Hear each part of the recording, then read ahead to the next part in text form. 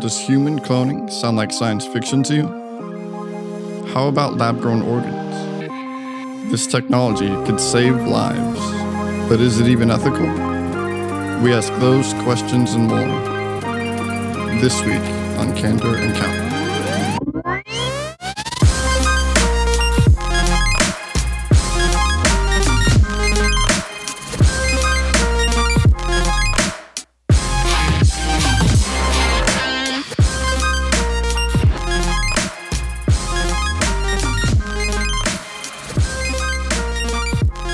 Hello, everyone. Welcome to Candor Encounter. I'm Sean. I'm David. I'm Chris. And Andrew. Oh, another voice. Right. A fourth voice added on. So we have a special guest today from out of town. Andrew is visiting us, and so we figured we'd bring him in to talk about human cloning today. You know, like friends always do. Typical evening conversation. For us, it is. It is. That's no joke. We talk about anything and everything, but this was Sean's topic today, and we're going to go around the room and talk about what we found about human cloning, what we think about human cloning, and as the basis of Candor Encounter, let's hit on what was our perspective on human cloning before we even opened our first article. Yeah. So, Sean, you want to start us off? yeah, so for me, it was hard to come down either way. I mean, as I am with most things. Was right? it even something you thought about? Like, really? Well, no, not before we had deemed it as a topic to talk about. I mean, not really. I never questioned the ethics of it really anyway. Like, it sounds cool, and the idea of making a complete clone of myself, like an adult me, was really interesting to me. Or interesting, but not interesting, but tantalizing. Because cloning yourself, and then the possibilities there are many. You could have your clone go to work or do the stuff that you didn't want to do. I mean, there's a lot more nuance to it than that, I'm sure, but and the ethics of it. But you hadn't thought about the ethics before Right. today, Yeah. or this episode. All right. What about you? I have to mention, I have no idea what's happening, so I'm going to do it live.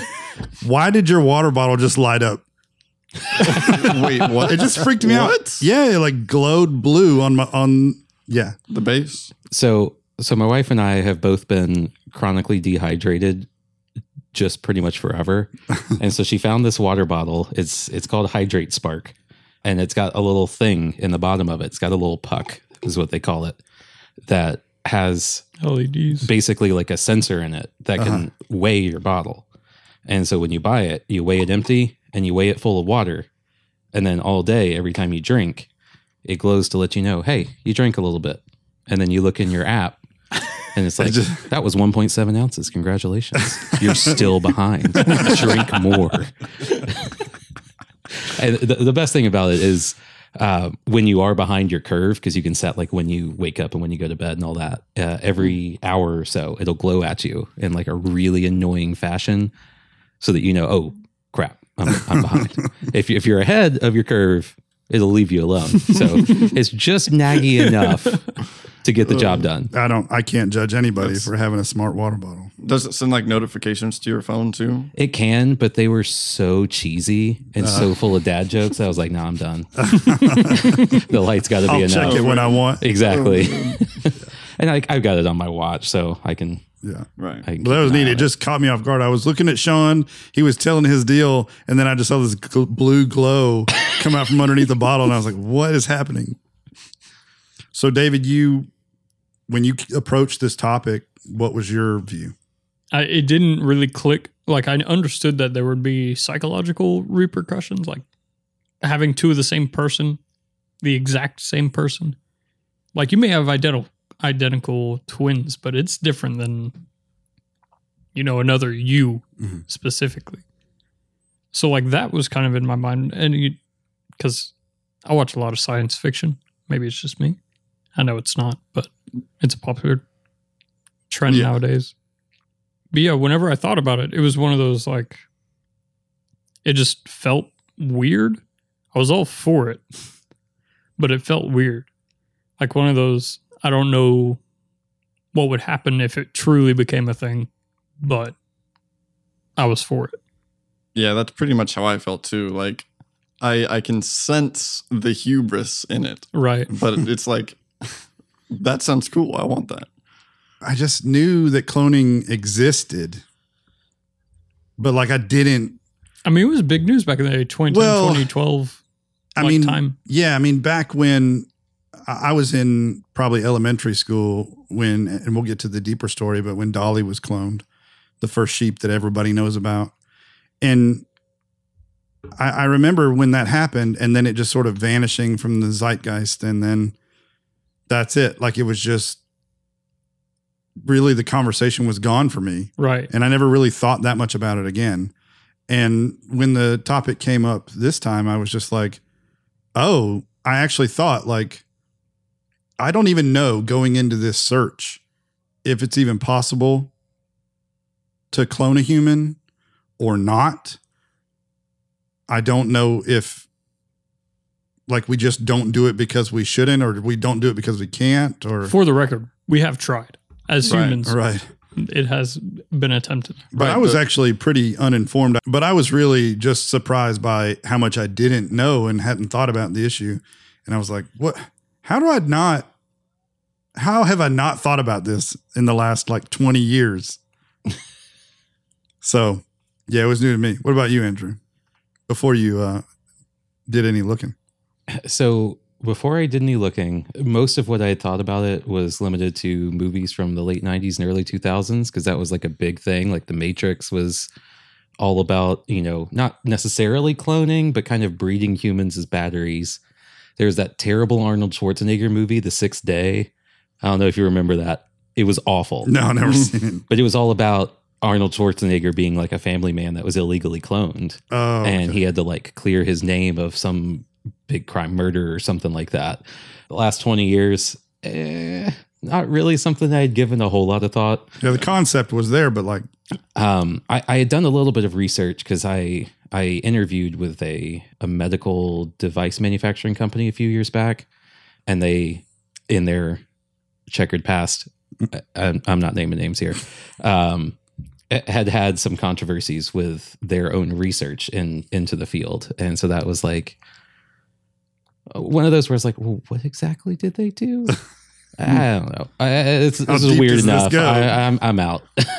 Yeah. So yeah, not a lot. But I did do some interesting research since you contacted me, and there's a lot more out there than There than I would have is. thought. Yeah. Oh, yeah. Yeah, I Yeah. would say the same. there's a surprising amount of questions that surround the topic. I didn't expect to run into so many. I expected to run into the ethical question. I didn't really expect to run into the medical benefit question. I hadn't really thought about it, and I guess if I had thought about it long enough, that probably would have came to me if I had given the topic any consideration in the past. But yeah, the medical benefits question comes up quite often in the discussion about human cloning. So before we jump into the medical benefits, the ethical questions, let's talk a little bit about what human cloning is. Right. I wanted to get to that too a little bit because before doing any research on the topic, it didn't even really occur to me.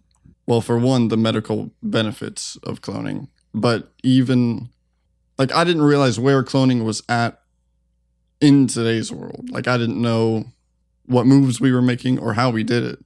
And I think the how was- was a big question for me because I was like, wait a minute, how does this even work? right. Like once I realized I had never asked that question, it was like, well, I had to figure out how they do it now.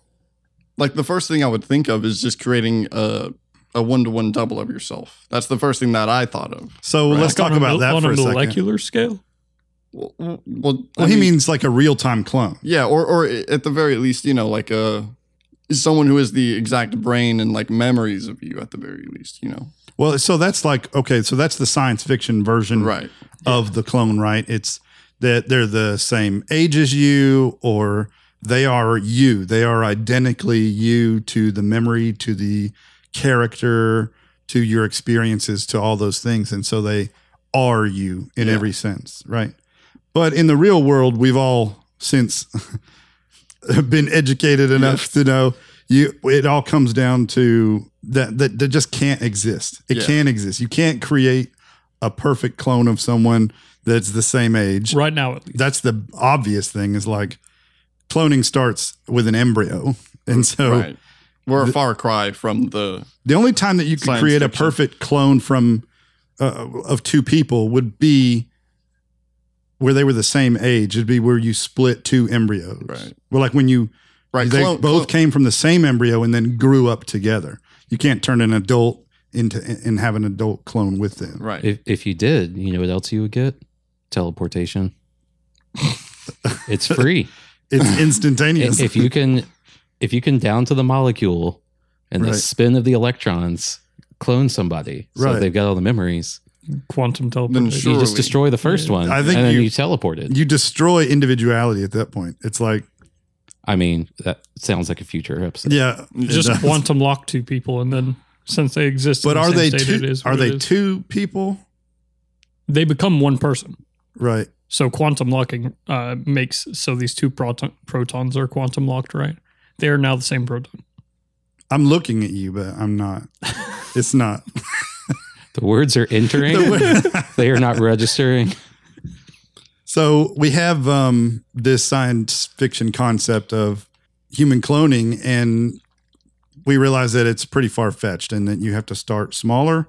But not only does it eliminate the ability to have someone that's the same age as you, say if you wanted to harvest a grown human adult organ, for your own use or something like that, that wouldn't be possible because they're small. But also, it's not the same person any more so than like an identical twin who shares genetic DNA or genetic information is the same person, because so much of who you are and so much of what your individuality and your character is all developed through experience. And so, yeah, like even if you say develop these clones who were, split in the embryo and they were twins essentially made from the same DNA, and they grew up together, I feel like they'd grow up vastly different just because strictly due to the fact that they grew up together. Like if it was a clone of me, I don't know how I would have acted if I had a twin. right.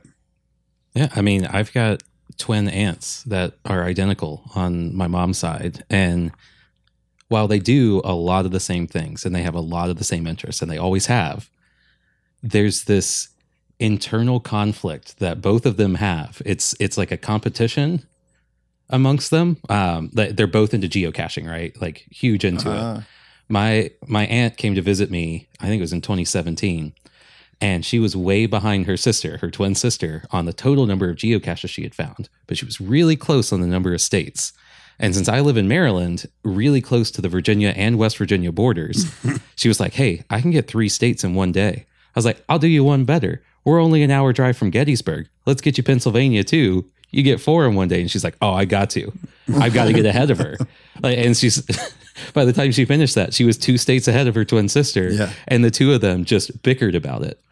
But in so many other ways, they're so different. Their interests and their careers were different. Yeah. The things that they like to do in their free time is different. They may share sports teams and a favorite color. Right.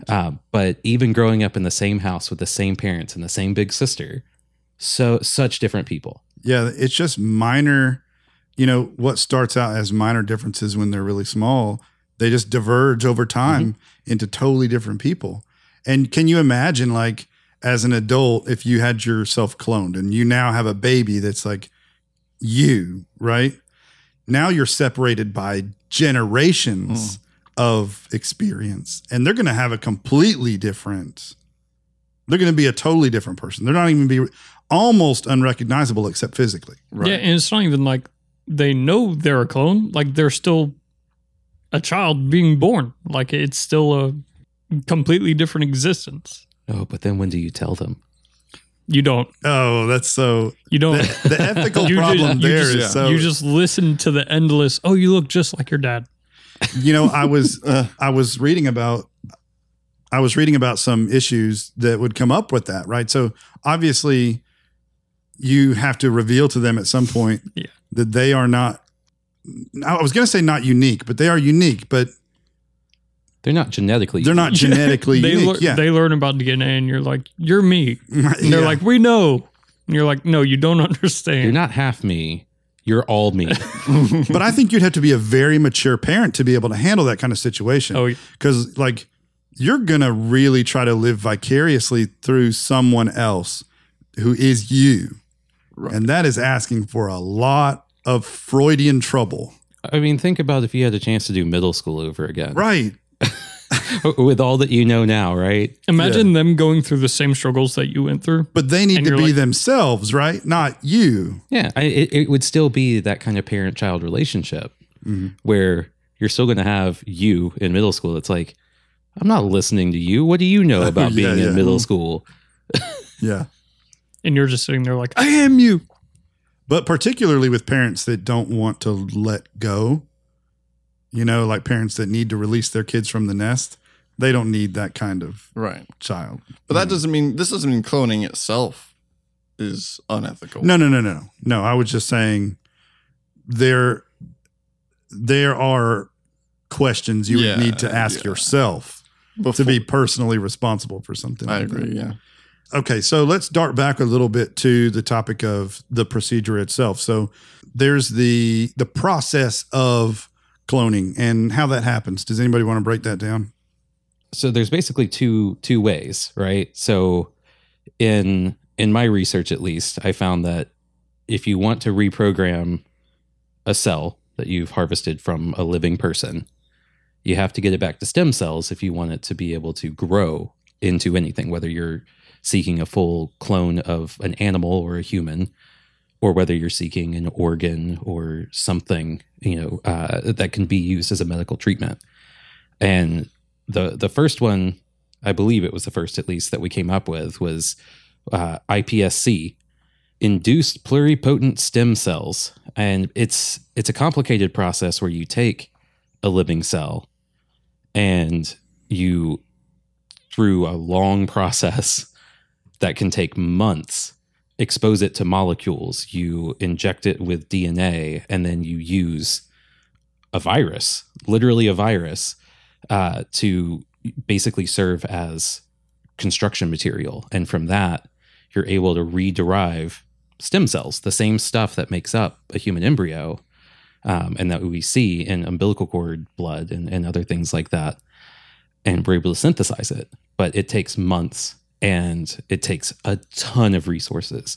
And so that's been largely abandoned by the scientific community just by virtue of being so The complex and Arduous. resource heavy nature. so resource heavy that it's not even useful. It's not practical in any sense. Like if you're trying to treat somebody that is dying of cancer, which are a lot of the people who've been experimented on with this technology, you don't always have 6 months to wait for some stem cells to get created. Yeah. Right? Like if you're that aggressive. desperate that you're willing to take on this experimental treatment, you're probably way less than 6 months left. And you're feeling pretty desperate. The other one has its own raft of controversies, but it's the one called somatic cell nuclear transfer. So this is the one that they used on Dolly. This is what they used on Dolly. And so they take an egg cell from a female and they rip the nucleus out of it. And then they take a cell with the desired genes that you want to have, rip the nucleus out of that, inject the nucleus into the cell. So they're injecting the nucleus of the adult that they're cloning Correct. into an empty Egg cell. An empty egg cell. egg cell that's lacking a nucleus now. Right. So that nucleus is what contains the DNA. But there's an interesting subcategory here where you have your genetic material that makes up your DNA, which is what most people think of when they start talking about DNA in terms of, cloning, in terms of the criminal justice system, that type of thing. But there's also mitochondrial DNA. Yeah. This came up in the articles I was reading too. And so this is where you get into the very tricky terminology when it comes to this type of cloning, because while you are a genotype match, so effectively an identical twin, you actually get the mitochondrial DNA from the female Donor cell. Yeah. And so you can be genetically identical, but actually have parts of the makeup of your cells that are functionally different And that will go with you through life, right? throughout life. Yeah. Yeah, it stays. And so this is part of like that genetic history. It was one of the most fascinating things I read about it, where mitochondrial DNA can be traced for generations Really? through the females. So it's you're definitely not a 100% clone, and it's also not a perfect. It's not a perfect science either. I mean, it's like it's pretty error prone. Is it somatic? Is that right? Somatic. Yeah. Yeah. The somatic process is. I mean, they have to do a lot of them to really get a lot of results. Like it's not just like you're going to do it once and you okay. This one. You have to do hundreds Oh yeah, I mean, they were sometimes trying before to you get clone usable. macaques, like the monkeys, Mhm. and Now it has during been the time done. they were trying to show it, it was like 100 failed attempts before they even got one successful. What Yeah. was it? How many generations of rats were they able to do? Was it like six? Was it 600? I heard 800 somewhere. Okay, It was higher, hundreds, almost but it was 1,000. so they've cloned hundreds of generations of the exact same rat, but rats have fairly short lifespans, rather than compared to humans. And cloning presents unique challenges in the arena of aging. Anybody run across these Yeah, definitely. Like, risks? One I saw was so in cells, the like ends of the chromosomes. What are those called? I forgot the name. for Titers? Is that right? I think so. Titers. It's like it's the end of the chromosome that every time they get cell shorter. division. yeah, every take time place. cell division happens, they get like shorter and Yeah. shorter. Right. So if When you're so if you take from like an adult's Right. cell, it'll already have shorter ends, which will like greatly decrease the lifespan of whatever clone you're making. which happened. Telomeres. Telomeres. That's I don't even know what titers. I don't even know where that came from. And it all Just a sounded Google. right. Everybody went with it. Telomeres, but that's it right. sounded vaguely like biology. in ninth grade. right. All these words. It sounded smart. Well, Google solved that problem for us. But yeah, they can only get so short, and once that the what would they called again? Chromosomes. Nah, the ends. Telomeres. Oh, the Once telomeres. the telomeres, can't shrink anymore, the cell dies, and that's what. I guess you would also have to be careful in like successive generations too, because you can't take from that new donor cell or like the new generation because Take it has from now take shorter take telomeres, from an right? already shorter telomere. Oh yeah, It would diminishing progress. returns. Yeah, diminishing returns. That's a good way to put it. So I would imagine that over time, if you don't have a good supply of your original clone, that you would have a diminishing product. And there's still other risks too, like deformities or miscarriages, all that kind of stuff. The success rate is pretty low. Right. The ability to not destroy that DNA as it goes in and out, especially in humans, by the way, and that's proven to be very difficult to be able to extract the nucleus from a human cell. I've heard it was most difficult in humans just because Exactly. of like how like dense the proteins are packed around the nucleus or something. Yeah, it causes a lot of issues. It almost just destroys the nucleus. So we talked a lot about the medical process, the biological aspect of it. Does anybody feel like we missed anything before we move on to the ethical question and the benefits? Well, earlier I kind of wanted to say maybe we should explain stem cells a little bit because I didn't know how they functioned before reading about them. Sure. That's true. Yeah. What I found in my research about stem cells specifically for human cloning and medical research is that stem cells are kind of like that core building block of any mammal, but specifically here we're talking about humans.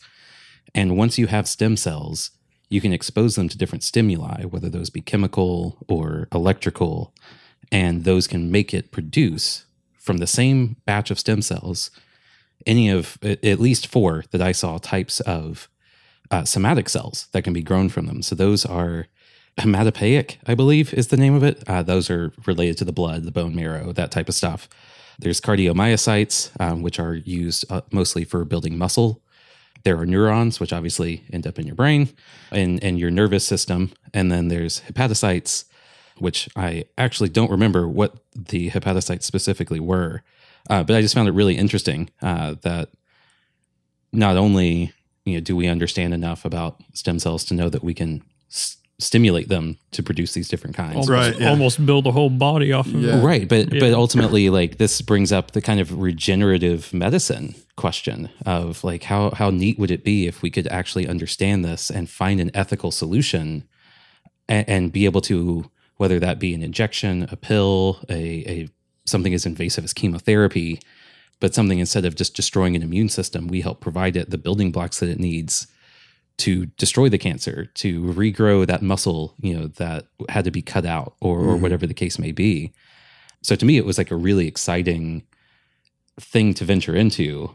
And then you start unpacking like, wait a second, how do we get those stem cells? Right. Yeah. And then it's like, oh boy.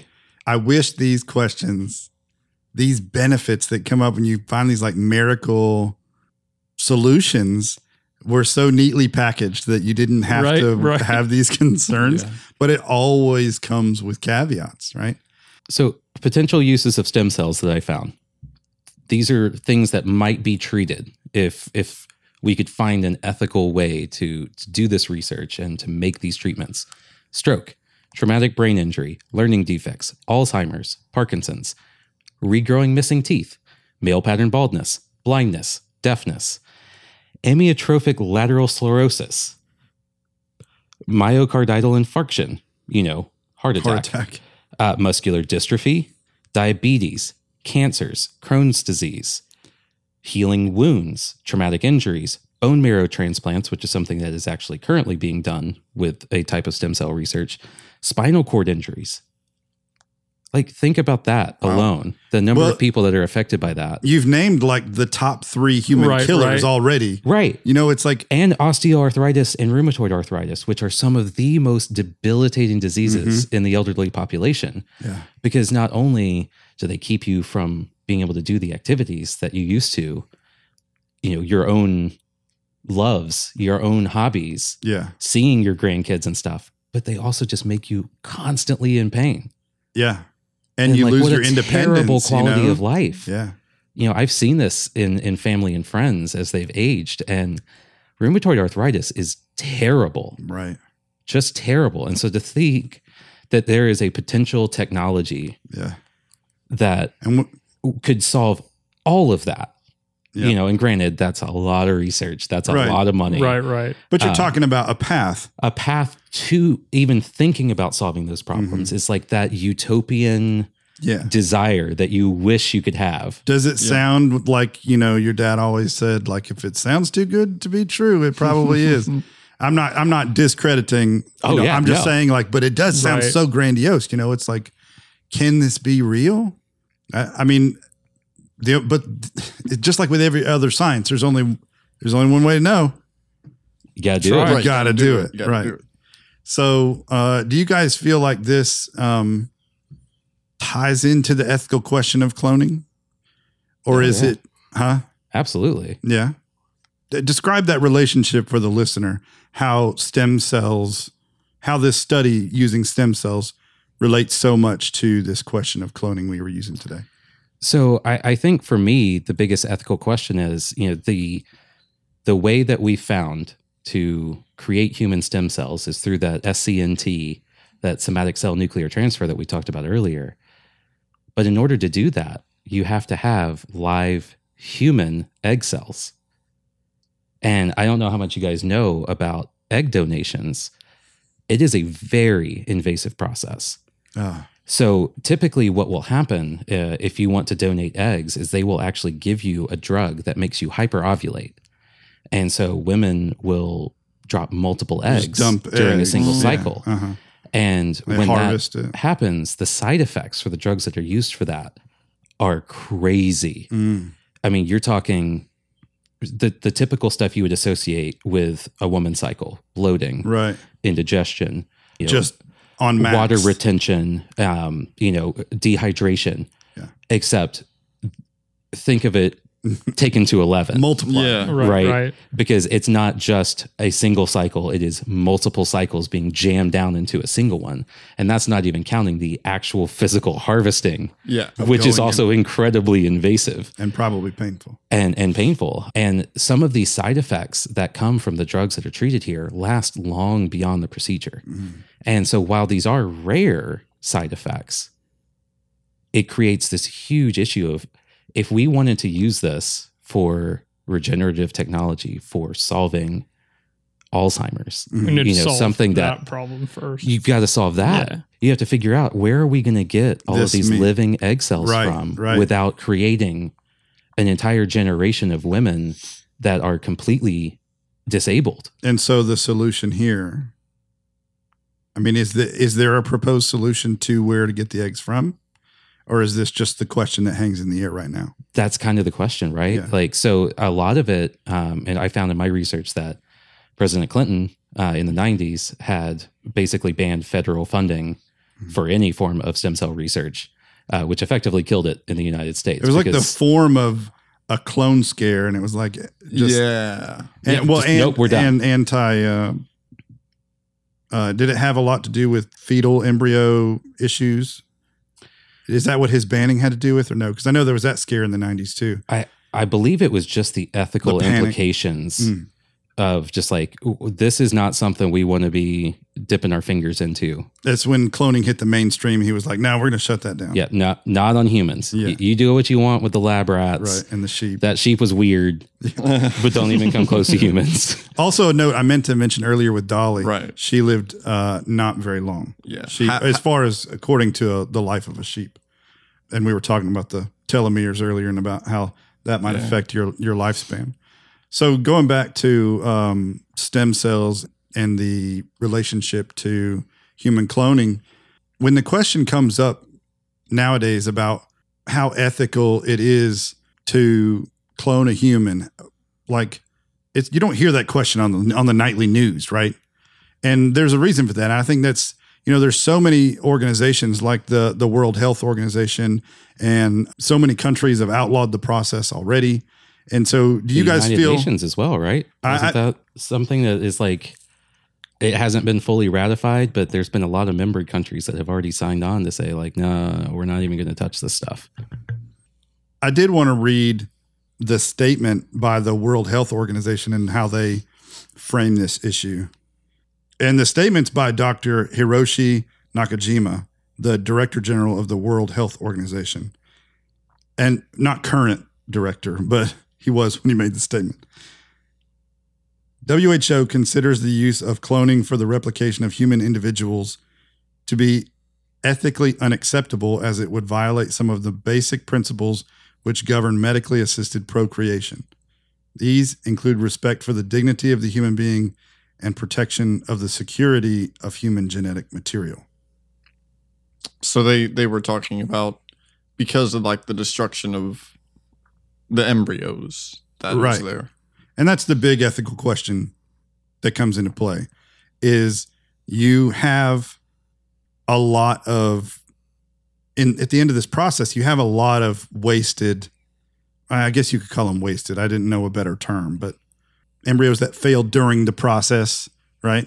And then you have, of course, those things down the line. You have genetic mutations. You have the ethical question of how is that individual to live? Well, you can back up even to the beginning of, is it ethical to synthetically create a human life? Right, just at its base. Depending on your opinion of when life starts, right? Mhm. Like, if it starts at conception, well, it doesn't matter if that's a natural conception, an in vitro fertilization, or ripping a nucleus from a couple of host cells and creating one yourself. The end result is a human is being. stem cells that replicate and can create a human body. Right. It's just a matter of what was the process to get you there, and what's the process of incubation thereafter. And I think that for me is the core question here, is like, if we know this is going to fail even one time out of 10, Mhm. which from my research, at least, it was significantly higher than that. Yeah, that's generous. Oh yeah, that's That- generous. That would be very generous. How could that? How ethical can it be to create and subsequently destroy 9 human lives for the process, the possibility hmm of saving another? Yeah. And it's that question of down the road too. It's like you're not just saving like that one individual. If you're going to create something new that's going to save lives in the future. We talked about this in another episode about how will humans go extinct. Was it that episode?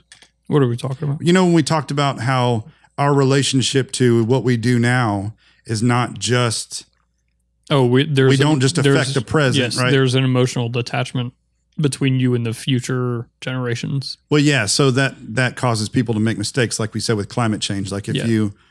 you feel like your contribution to climate change or whatever, right, may be nil because your disconnection from the entirety is so, it's so small. But the reverse of that is your attempt at changing the future is also multiplied, because if you affect change in some small percentage, so say you create some process that through this research that in the future expanded over time saves 33 million people, right, over time. I'm just being the devil's advocate here. Mhm. If you allow this research and you allow this, what you view as like hurting a living thing or destroying a living thing in the process, have you made it worth it? Right?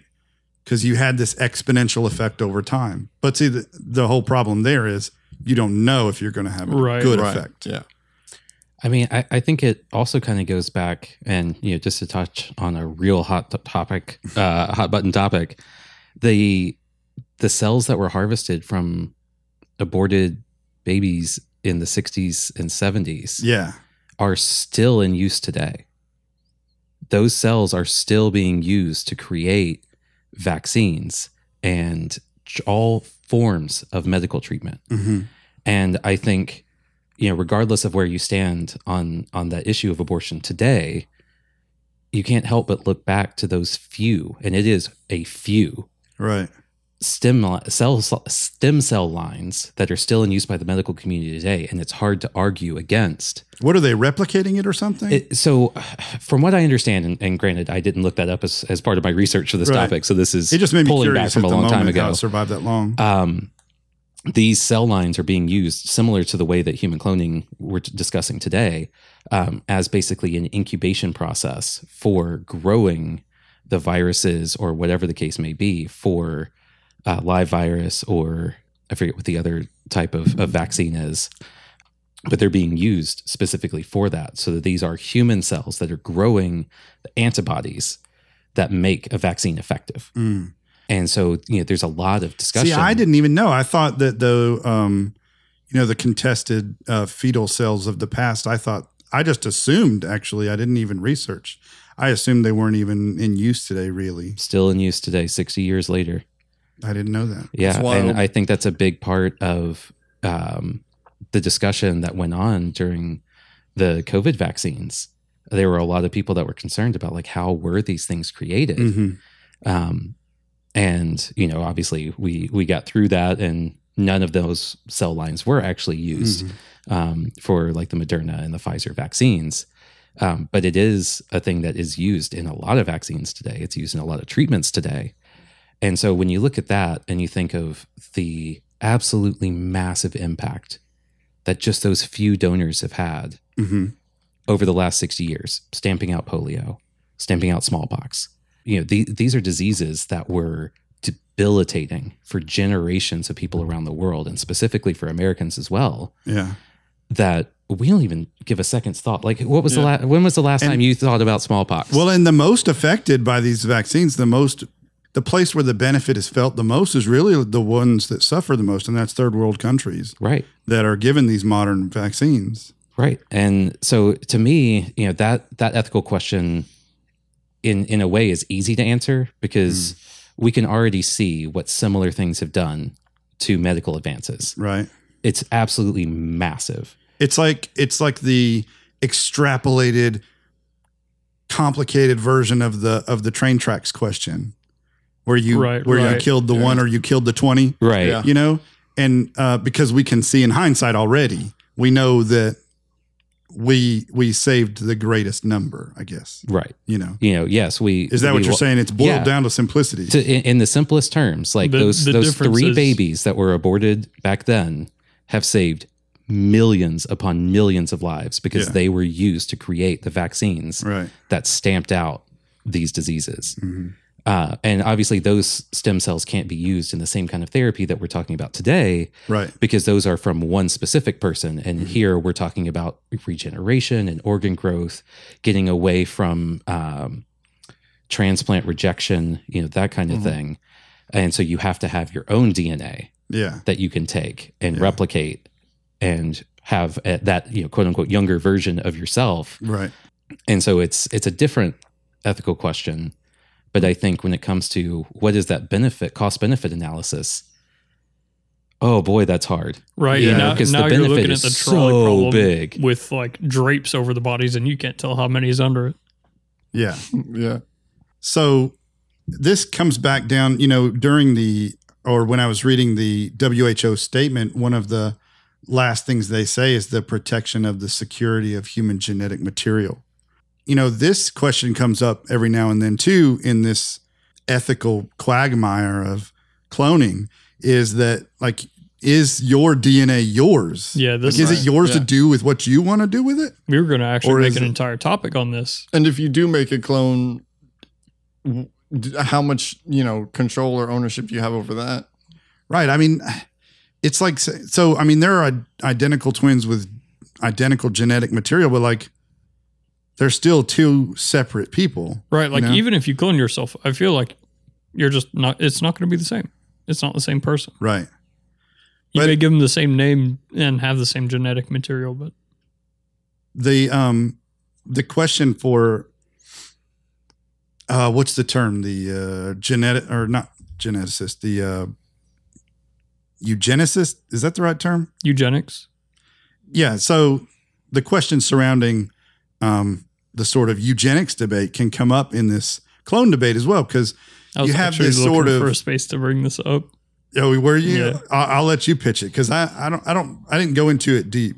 I didn't. Well, I either. mean, Eugenics? it's pretty simple if you think about it. So eugenics is kind of like this forced evolution of humans, where you pick and choose the better parts, right? "Quote unquote," the better parts. Yeah, sort of a customizable. But bad actors can become a real big problem with cloning. And this being, especially if they're the ones in control of the process, where they get to pick and choose what they like and move to Well, the yeah, next if you combine this with iteration. the modern discussion around CRISPR, right, which is this whole, like you were talking about, this genetic pick and choose, customize what you want. Designer babies. Plus, you can also Right, use right. your own DNA. It's like, where does this even go? Like, this is really, really messy when it comes to ethics. And so that question comes up a lot too. And how do you guys feel about sort of ownership of your own genetic material? Because, I mean, what if someone were to copy your DNA? Like, you say you're some NBA star, right? Your genetic material is now what, worth something? right. You can sell your genetic material. If you could clone You could LeBron James Exactly. and know that your son would be Who- as good as LeBron James in 30 years. So many people would pay for that. Oh yeah. A lot of money for that. I mean, I'd mortgage a house for that. Like, you just think about the amount of money that he makes. And even if you had a whole NBA full of him, Right. it's still going to be so valuable. But that's another question. If you have another NBA full of him, right? So now you've opened up the door. Yep. The floodgates are open. I can go to the genetic black market and order me a LeBron James, just like you can order you a LeBron James.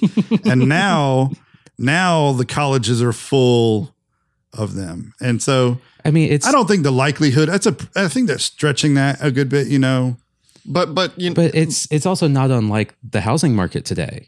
You know, like right now, if you want to buy a house and you're under 30, yeah, right. Good luck with that. yeah. Yeah. You know, houses have gone so crazy, Through the and roof. it's literally just the richest of the rich and the speculators that can afford to take on another loan Mm-hmm. so that they can rent out to the people who can't afford to pay the crazy prices. Yeah. I was talking to my grandmother about her house that she built about 10 years ago, and it has doubled in price. Now, I built my house about 8 years ago. Yeah. It hasn't gone up that much. Yeah. It's gone up a lot. It hasn't gone up that much. But you think about even that. She lives in a nice but not a crazy neighborhood Mm-hmm. that is now unattainable even for the people that are her age, that are retiring and have all that money. Right. Even they are like, I can't afford to pay that much money for a house. Imagine you're doing that with kids. Yeah. Only it's an elitist game. It's Right. absolutely Right. an elitist game. Yeah. Only the best people will get to pick and choose their genes. And that goes for the CRISPR debate as well as it goes for cloning yourself or cloning someone that's a big name or something like that. Yeah, I think for me that's kind of the scariest thing is if this starts a bidding war. But I mean, this is yeah. out of reach Yeah, for and it's going to anybody be. that's You not. go to the hospital for some procedure or something. There's no telling, And I'm not calling nurses or anybody's like any professionals into question here, but I'm like, your genetic material is up for, you know what I mean? Right. It's like anybody who goes in there is up for harvesting and selling their genetic material because you don't need, you can't do it with a hair follicle, but I mean, you can you know what I mean? It's not hard to do. Once, You take one extra vial of blood. I mean, they don't question Yeah. it. You can get the cells. And so it's just, it's very hard to protect your genetic material. So if that technology gets out into be widespread use and like cloning gets to be doable on a mass basis, then it's a Pandora's box, I think. Yeah, that's the exact phrase I was thinking. Yeah, there's going to be a lot of boundaries that are crossed Mhm. that just you won't be able to go back on. And not to mention like the effect it would have on like individuality and like placing worth on DNA and valuing someone else's DNA more than others is to Oh, me. it does. It has a very gross feeling. oh yeah, Yeah, where people are like bidding for someone's genetic material. That has serious like Third Reich Yeah. feelings to it. But I mean, you can't stop the human condition. Like people are going to go there, oh yeah. they're going to go there. Any opportunity to make money, there will be Yeah. a subset of people that will absolutely exploit it. Yep. And even if we were, like who has done, take human cloning off the table. Even if we say, all right, that will never happen. We will never go there. But maybe we can harvest some organs. We can grow some organs because Right. we know enough about this We now. can start. Think about the black market already Mm. for organs and how long transplant lists are these days. As soon as the technology pops up, the black market pops up. Exactly. And to think about being able to take that extra vial of blood Mhm. and give that to somebody, and now they can create a whole bunch of kidneys, Right. and the positive implications are massive They because are. transplant lists are always long. There are always people dying on them. And it has been that way ever since the first transplant was ever successful. Yeah. And until we find a solution, it will always be that way. Yeah. Because There- we know Yeah. the donor solution is not, There aren't enough it's people. not sustainable. There aren't enough people that have chosen to be organ donors Right. to ever catch up. Yeah. And even, you look at just population growth. On the whole, more people are born than die.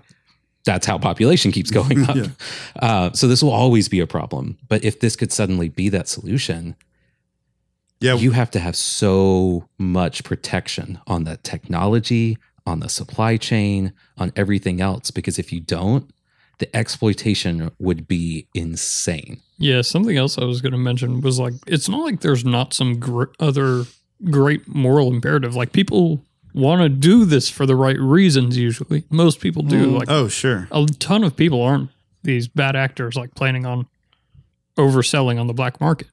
But those people are there. And the ones that will make a profit are the ones that are already in the elite. Yeah, that's More than likely. I mean, that's another question. Like, who's going to control this? Right. How do you standardize something? Somebody's going to control it, and whoever controls it, It's making a lot of money. they wield power in some way. So, how do you guys view this as inevitable in some way? I mean, like, is this unstoppable? Like, is there? I think some form of it is definitely going to come. I don't think that's where I am with it too. I don't think cloning, as far as like growing from a child, may be inevitable, but I think some form of cloning will be.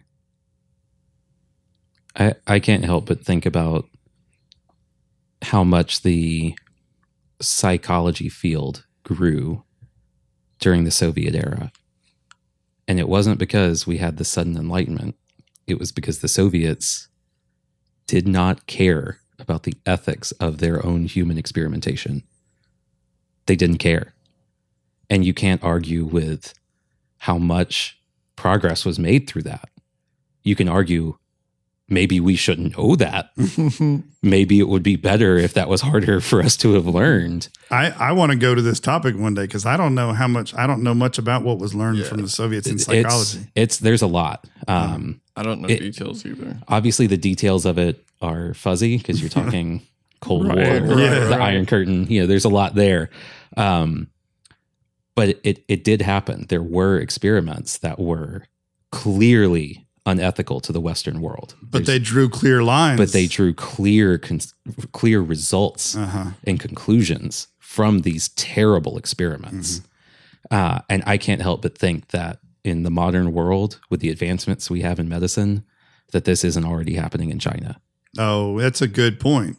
Because we don't know what's going on there. They don't tell the truth to the rest of the world. I mean, you can see that just with what happened with the coronavirus. So, we're not. No, that wasn't us. There was no gain of function happening here. Don't look at us. It must have been some bat in the market. Yeah. And now we're like, oh, no, that definitely did not happen. Yeah. It definitely came from this lab that everybody's like, oh, no, that's a stupid conspiracy theory, myself included. Right. At the time, I was like, that's crazy. That would never happen. But like, kind of did. Okay, I could be wrong. But yeah, it just, when you hear about that kind of stuff happening, you can't help but think something like this is already being researched there. And God help us with what happens if they're successful and use it for the betterment of the communist elites there. Yeah, so that raises another question. It's almost like the nuclear debate. It's like you have an unethical race going on, right? If the bad people have the stomach to do the difficult thing first, they're going to have the technology to begin with, and they're going to have the upper hand. And I didn't get into this in the article, but that makes, like, in any research I did about like China or anything, but it totally makes sense. Like, it makes sense.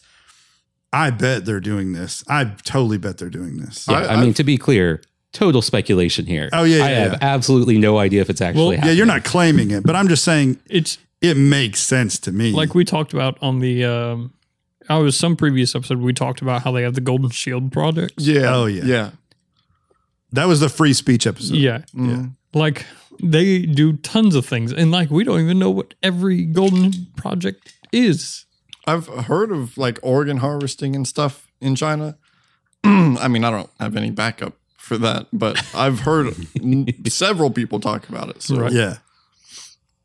Well, I mean, I think that there is one day, maybe days, years and years after we're gone, but when the history of what happened behind closed doors in China comes out, because this has been a lockdown regime for a while. Yeah. Yeah. 70 years. I mean, right? commercially they trade, don't get me wrong, that doesn't mean that you know what's going on in China. No, we hear what they want us to hear. And China is huge. So, yeah, I just think one day, this is off topic, but I just think one day there's going to be the Black history of China will come out. So back to the talk about cloning. So, we read what the WHO says about, or what their director said about cloning. And there was another statement by the European Parliament, and they rushed through a resolution, and this was years ago, but this was their statement. The cloning of human beings cannot under any circumstances be justified or tolerated by any society because it is a serious violation of fundamental human rights and is contrary to the principle of equality of human beings, as it permits a eugenic and racist selection of the human race. It offends against human dignity and it requires experimentation on humans. Each individual has a right to his or her own genetic identity, and that human cloning is and must continue to be prohibited. Well, I don't disagree. So you say you don't disagree. Does that mean you're against human cloning as it stands, or what? I guess we're an hour into the podcast, so we may go ahead and find out sort of where we're at today after we've had our fill of material. It's really hard to say. I mean, I do agree, right? Like, they're right. I think it can lead to eugenics. It does have an impact on, like, the worth of an individual in a way. Like, not as any one individual, but individuals as a whole. How so? How do you feel like it impacts the worth of an individual? Well, okay, I don't know if I'd say it does right now, but if it progresses, it could get to that point. Because, I mean, just kind of like, I'm a shell of DNA that can be right. If any person can be created with any chosen DNA that they wanted, I don't think it would impact uncloned people, but as clones, I feel like they would have like some existential issues to work through for sure. Okay. This was something else I was going to bring up just real quick before we move on. Sure. So the UK, I don't know if y'all saw this, the UK and how they handle cloning is they provide a license. This license allows you to create human embryonic stem cells through nuclear transfer, but it requires that the embryos be destroyed at 14 days after the nucleus has been transferred, since this is when they begin to produce like the beginnings of a nervous system. So they allow research, but it always ends at 14 days? Yes. Okay. That's like where they've drawn the line and said, hey, you can't move past this, which is a really short time, by the way, in like stem cell research. Do they allow like reproductive cloning? Yeah, this is for human fertilization and reproduction. Like embryology, whatever it's called.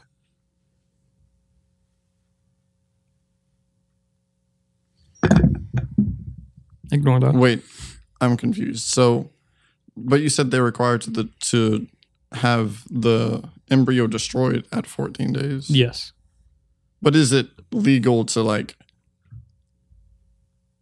say there's a couple that through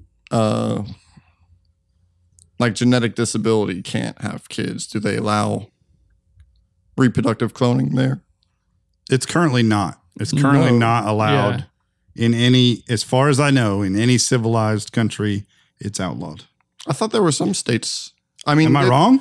There's no federal funding at all for it, but some states allow it, I think. I know the U.S. doesn't have any like strict rules on it. They've been considering it for a long time. But we've been silent. There's no federal laws on it. There's no federal law that strictly prohibits the cloning of humans for birth, growth into life. Do you feel like that's a fair reason to allow the process?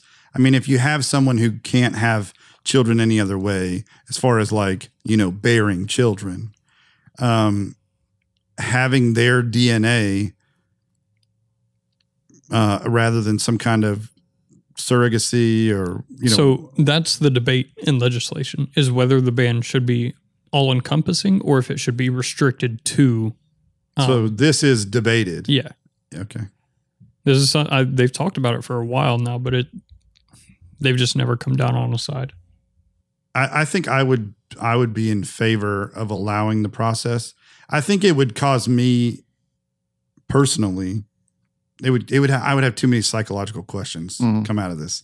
Like if it were to me personally, say like, as raising a child, would I want to raise one with the exact same DNA as my wife, right? Let's say.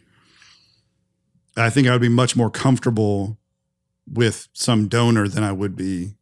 I don't know. That's a personal, like that's not my feeling about the entire situation. It's just like my own personal choice. I think I would struggle with that personally, but I think that we should leave that door open for someone to make that personal choice on their own.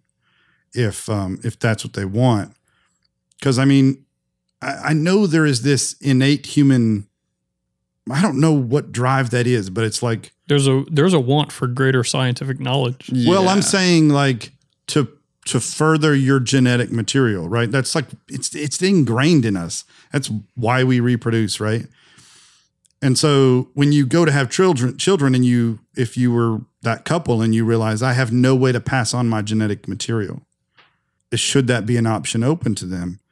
And I think that I'm in favor of individual choices most of the time. And so I would say, they should be correctly informed and they should make that decision on their own. I don't disagree. I think in the end, it's one of those leaps and bounds that's going to have to be made and bite the bullet, kind of like how we agreed AI was. Like there's a ton of drawbacks that can come back from it. Yeah. But who's going to stop us? Like we have to either move forward or stagnate. That's the question. Yeah. It's time to, and we don't stop as humans.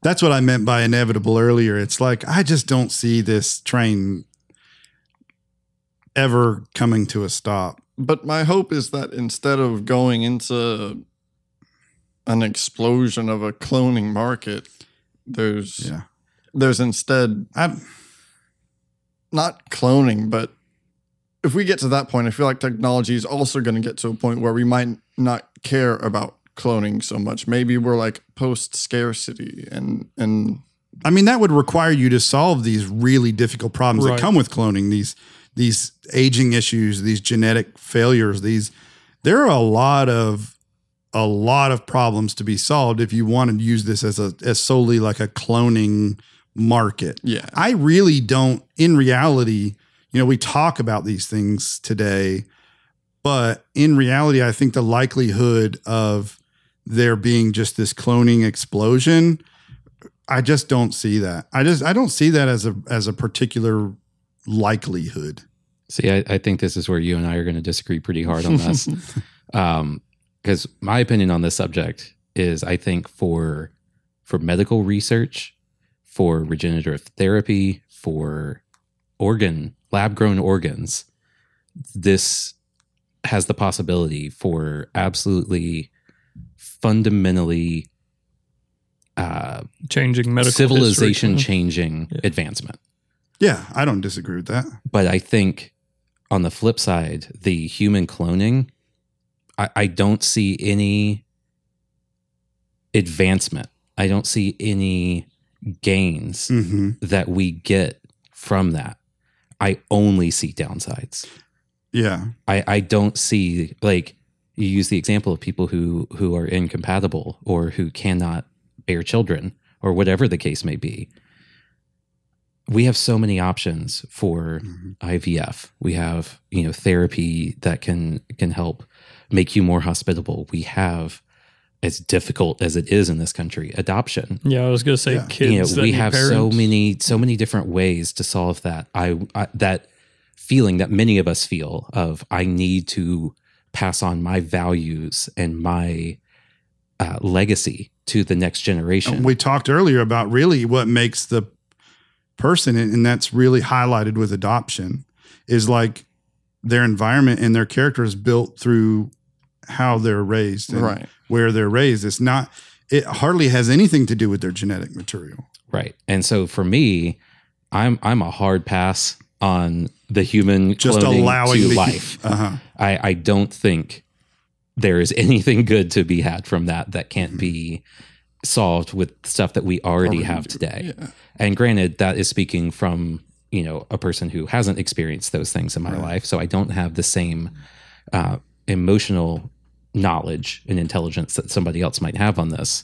I have people close to me in my life that have gone through the painful adoption process. Oh yeah. And what that can look like and how long and how heartbreaking it can be. So I don't say, just adopt as if it's an Right. easy thing that is Nope. affordable and quick. Rarely are answers that simple. Yeah. But I think, human cloning is not the answer to that. I think there are That's other fair. solutions, from a systematic, from a legislative, from a regulatory perspective that can solve those issues of wanting to pass on yourself to a new generation. So are you, I don't want to put words in your mouth, so I want to ask this question. Mhm. Do you feel like leaving those sort of rules in place as they very clearly drew the lines? Well, actually, I say very clearly. I don't think it was very it was clearly. not very There- clear. It was actually kind of vague language, so I take that back. But you would make allowable the research end of the for the health benefits of the development and use, but not into full human life. Right. I think what David pointed out about the UK's law, that 14-day, that's again, early life is very complicated and still very much a thing that needs research.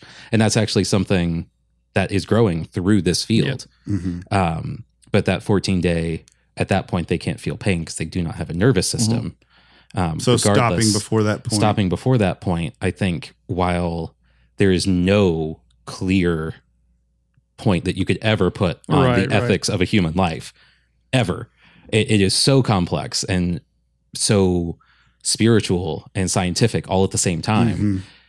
But I do think, that might be a good place to start until we get more information. At least we know, ignoring the ethics of creating and destroying a potential life, at least there's no pain being inflicted. There is no Right. torture. There is no harm in that regard. Right. And so I think looking back, to those donor cell lines, those stem cell lines that are still being used today, and the leaps and bounds they've given the medical community, I would love to see when we're old men, right stem that cells same just kind of thing sneaking in and where we can step all the way away from the abortion debate because we have a totally different solution that can give us a lot of the same stuff and in a lot of ways even better solutions to solve so much more human suffering. But man, it is so complex to think about. Like, I'm glad I'm not in charge. Because you're riding yeah. this line, this Yeah. ethical It is line. this super, super dangerous ethical line of like, are you taking a life Yeah. when you create an embryo and you destroy it at 14 days? I think there are a lot of people that will say, oh, you absolutely are. Well, a lot of And I people. think there are a lot of people who will say, oh, not at all. We You're really destroying didn't- a clump of cells. We really didn't touch on this specifically, but a lot of people make the point that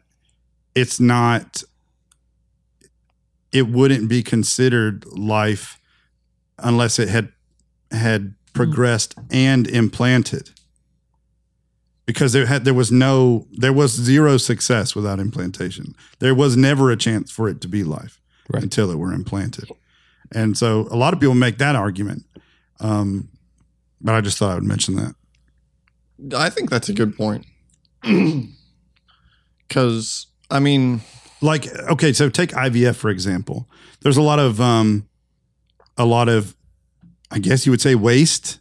I mean, like there is wasted embryos, in the process. Now, the process isn't intended to waste embryos. The process is intended to have a successful one.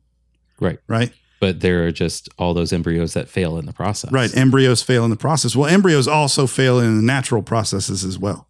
And then they're just not by a human process, not by a guided hand process. Right. It's that natural, incompatibility. Right. And so the question really becomes, I mean, is that even, does that matter? Because do those embryos, when you're trying to conceive through IVF, your point is to aim to give human life. That's your intention.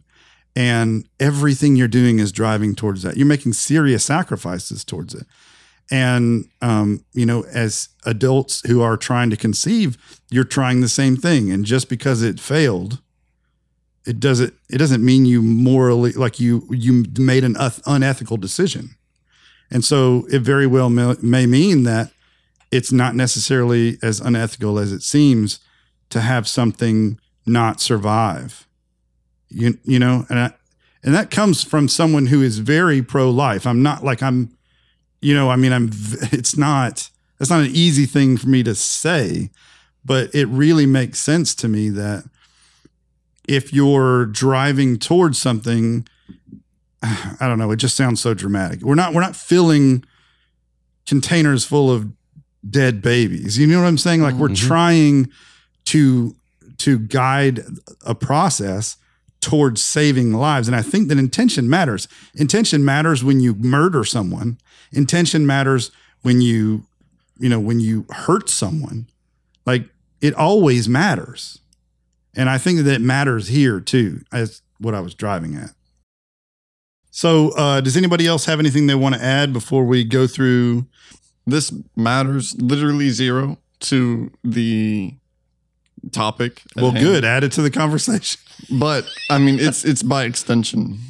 So Dolly, the sheep, or the first mammal that we successfully cloned in like 97. Do you know why they named her Dolly? I have no idea. It's because the cell that they pulled and put in the egg, or the nucleus they pulled and put in the egg, was from a mammary cell. And Dolly Parton. Yeah. Fill in that blank. We'll just let you guys figure that one out. All right. Oh, that was good. Yeah. I'm glad we ended with that one. I thought that was pretty funny, yeah. And what's even weirder to me is that the guys that did the cloning were like from Scotland or something. Mm-hmm.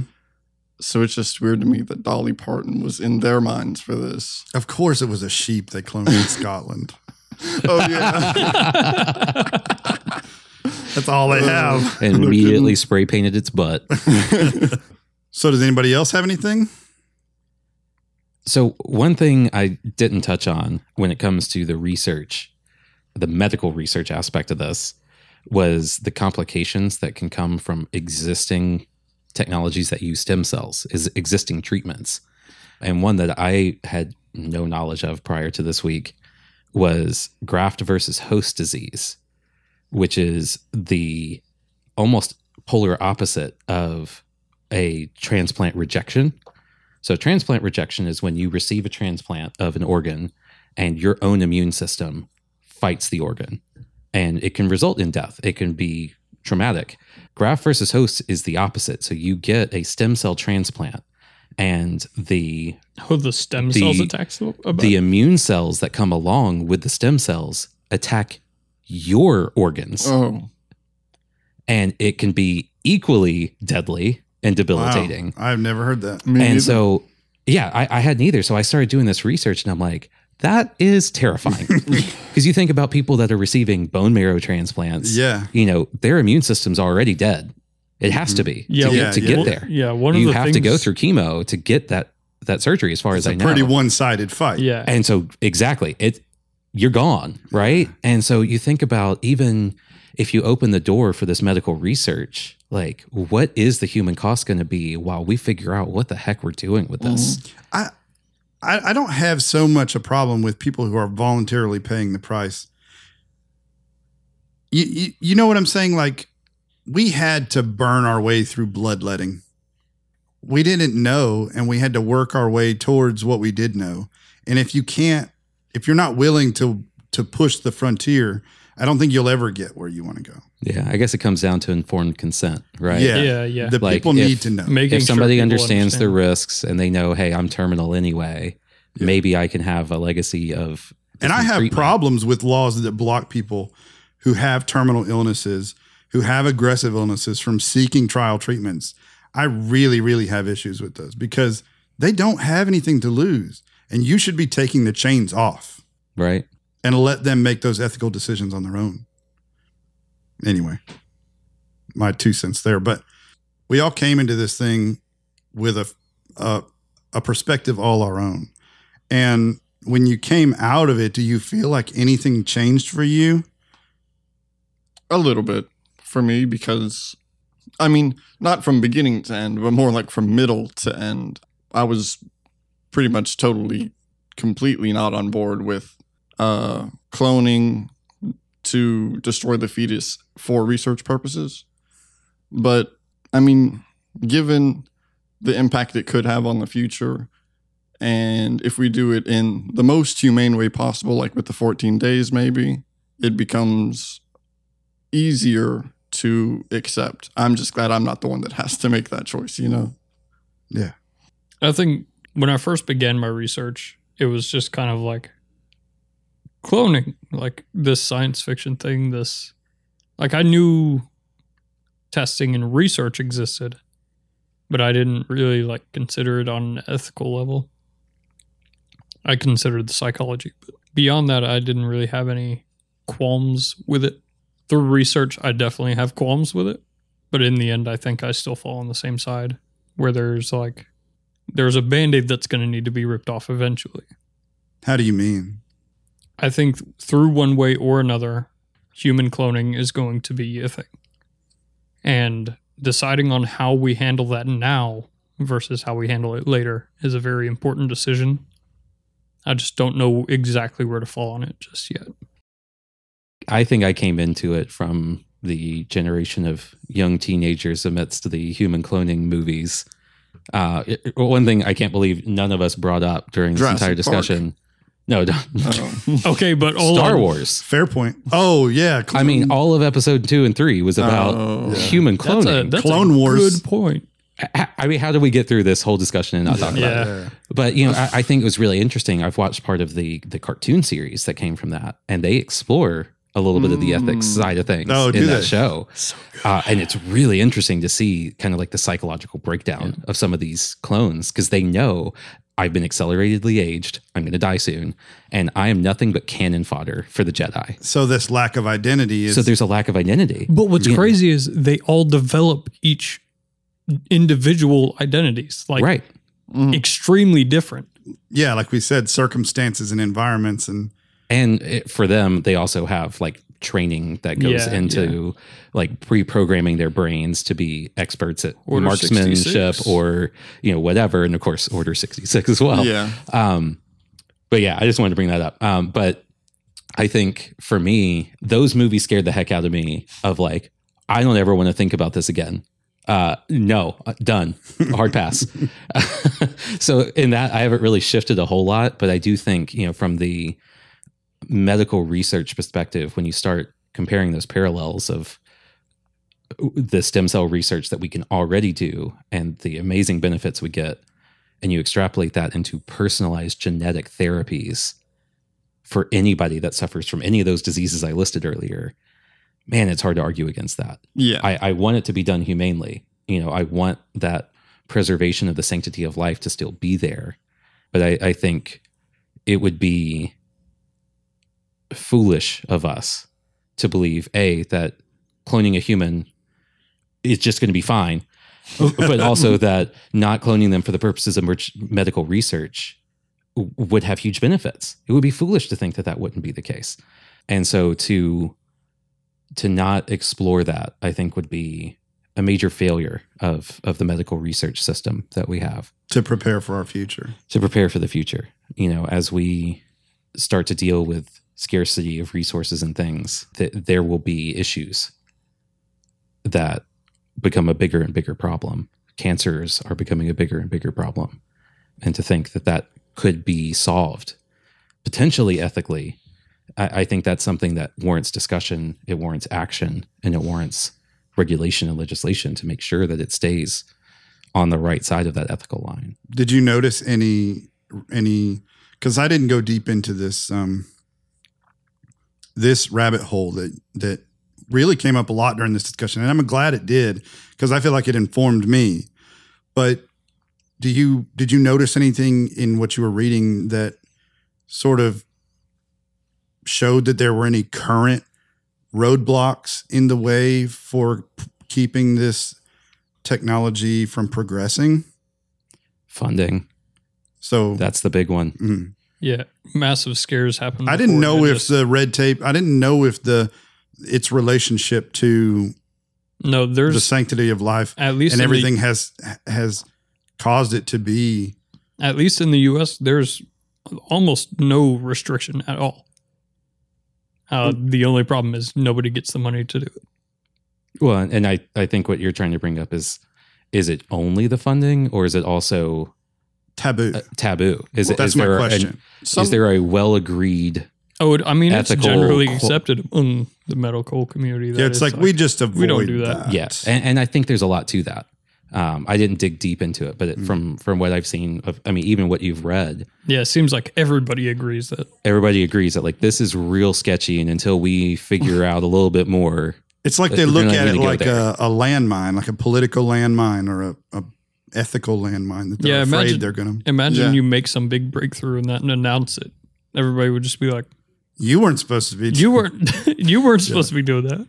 Well, I feel like personally, I went into this very uninformed. So it's actually I haven't been in this position very much throughout the history of Candor Encounter, but I really feel like I went into it dumb, Yeah.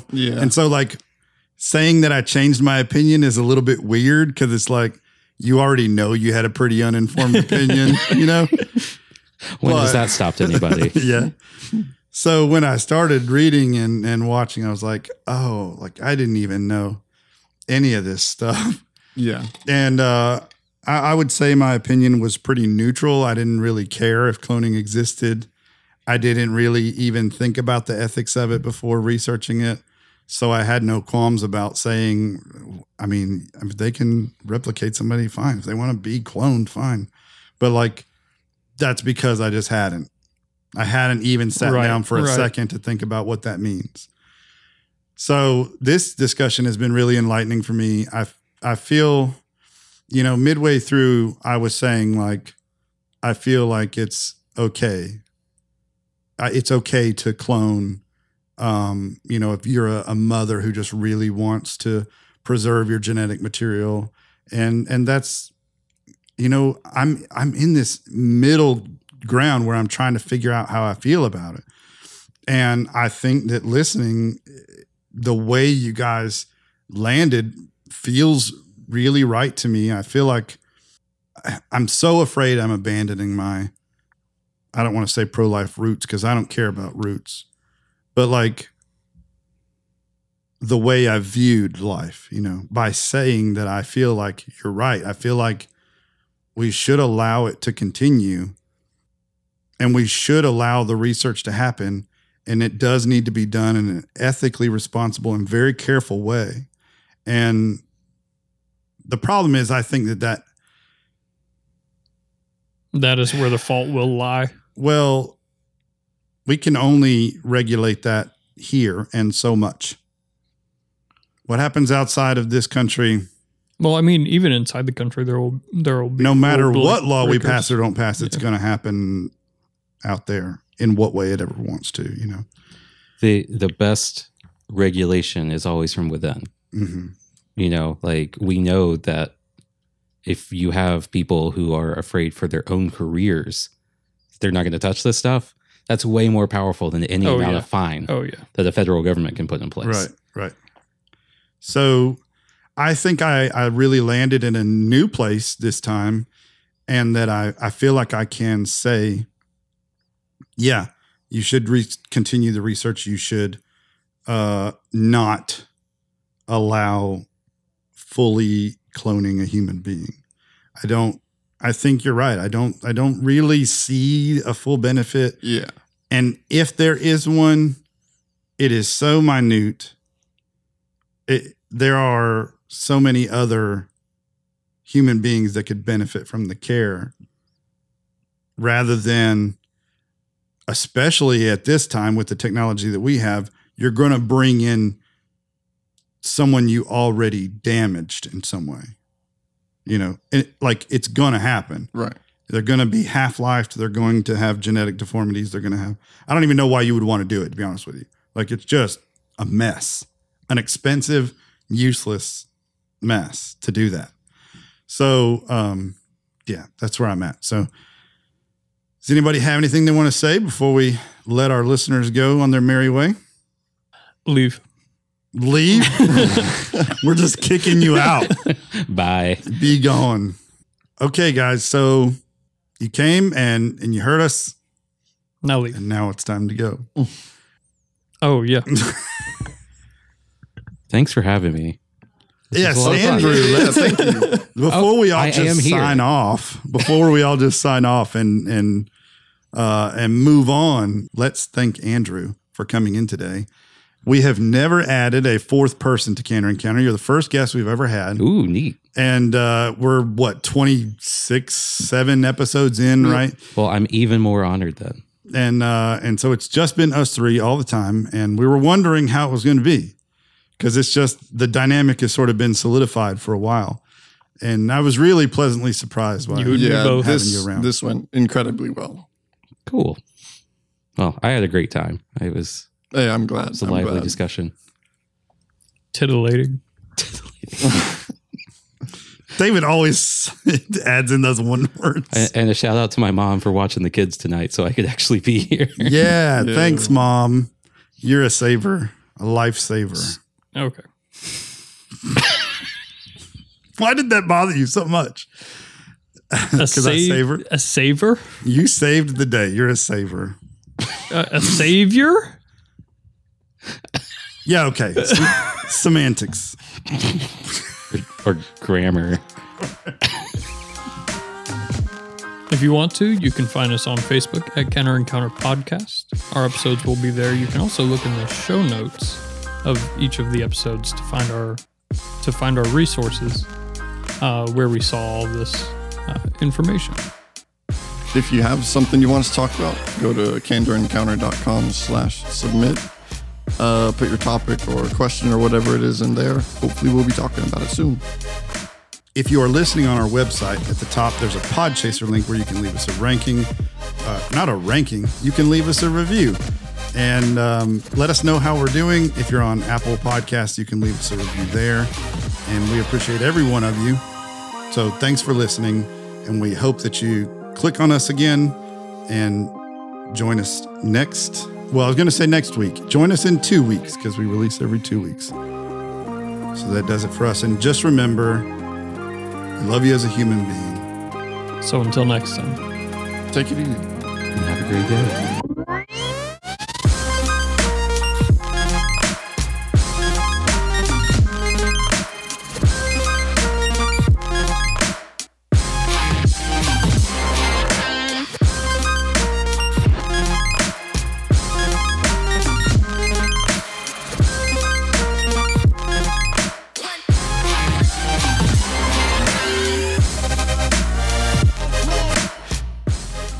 Tolerate? Tolerated. Sounds like a mineral. Yeah. It's the rare mineral made from those little things that hang off your chromosomes. Tolerated. Yeah. I couldn't even remember the name of it. Telomeres.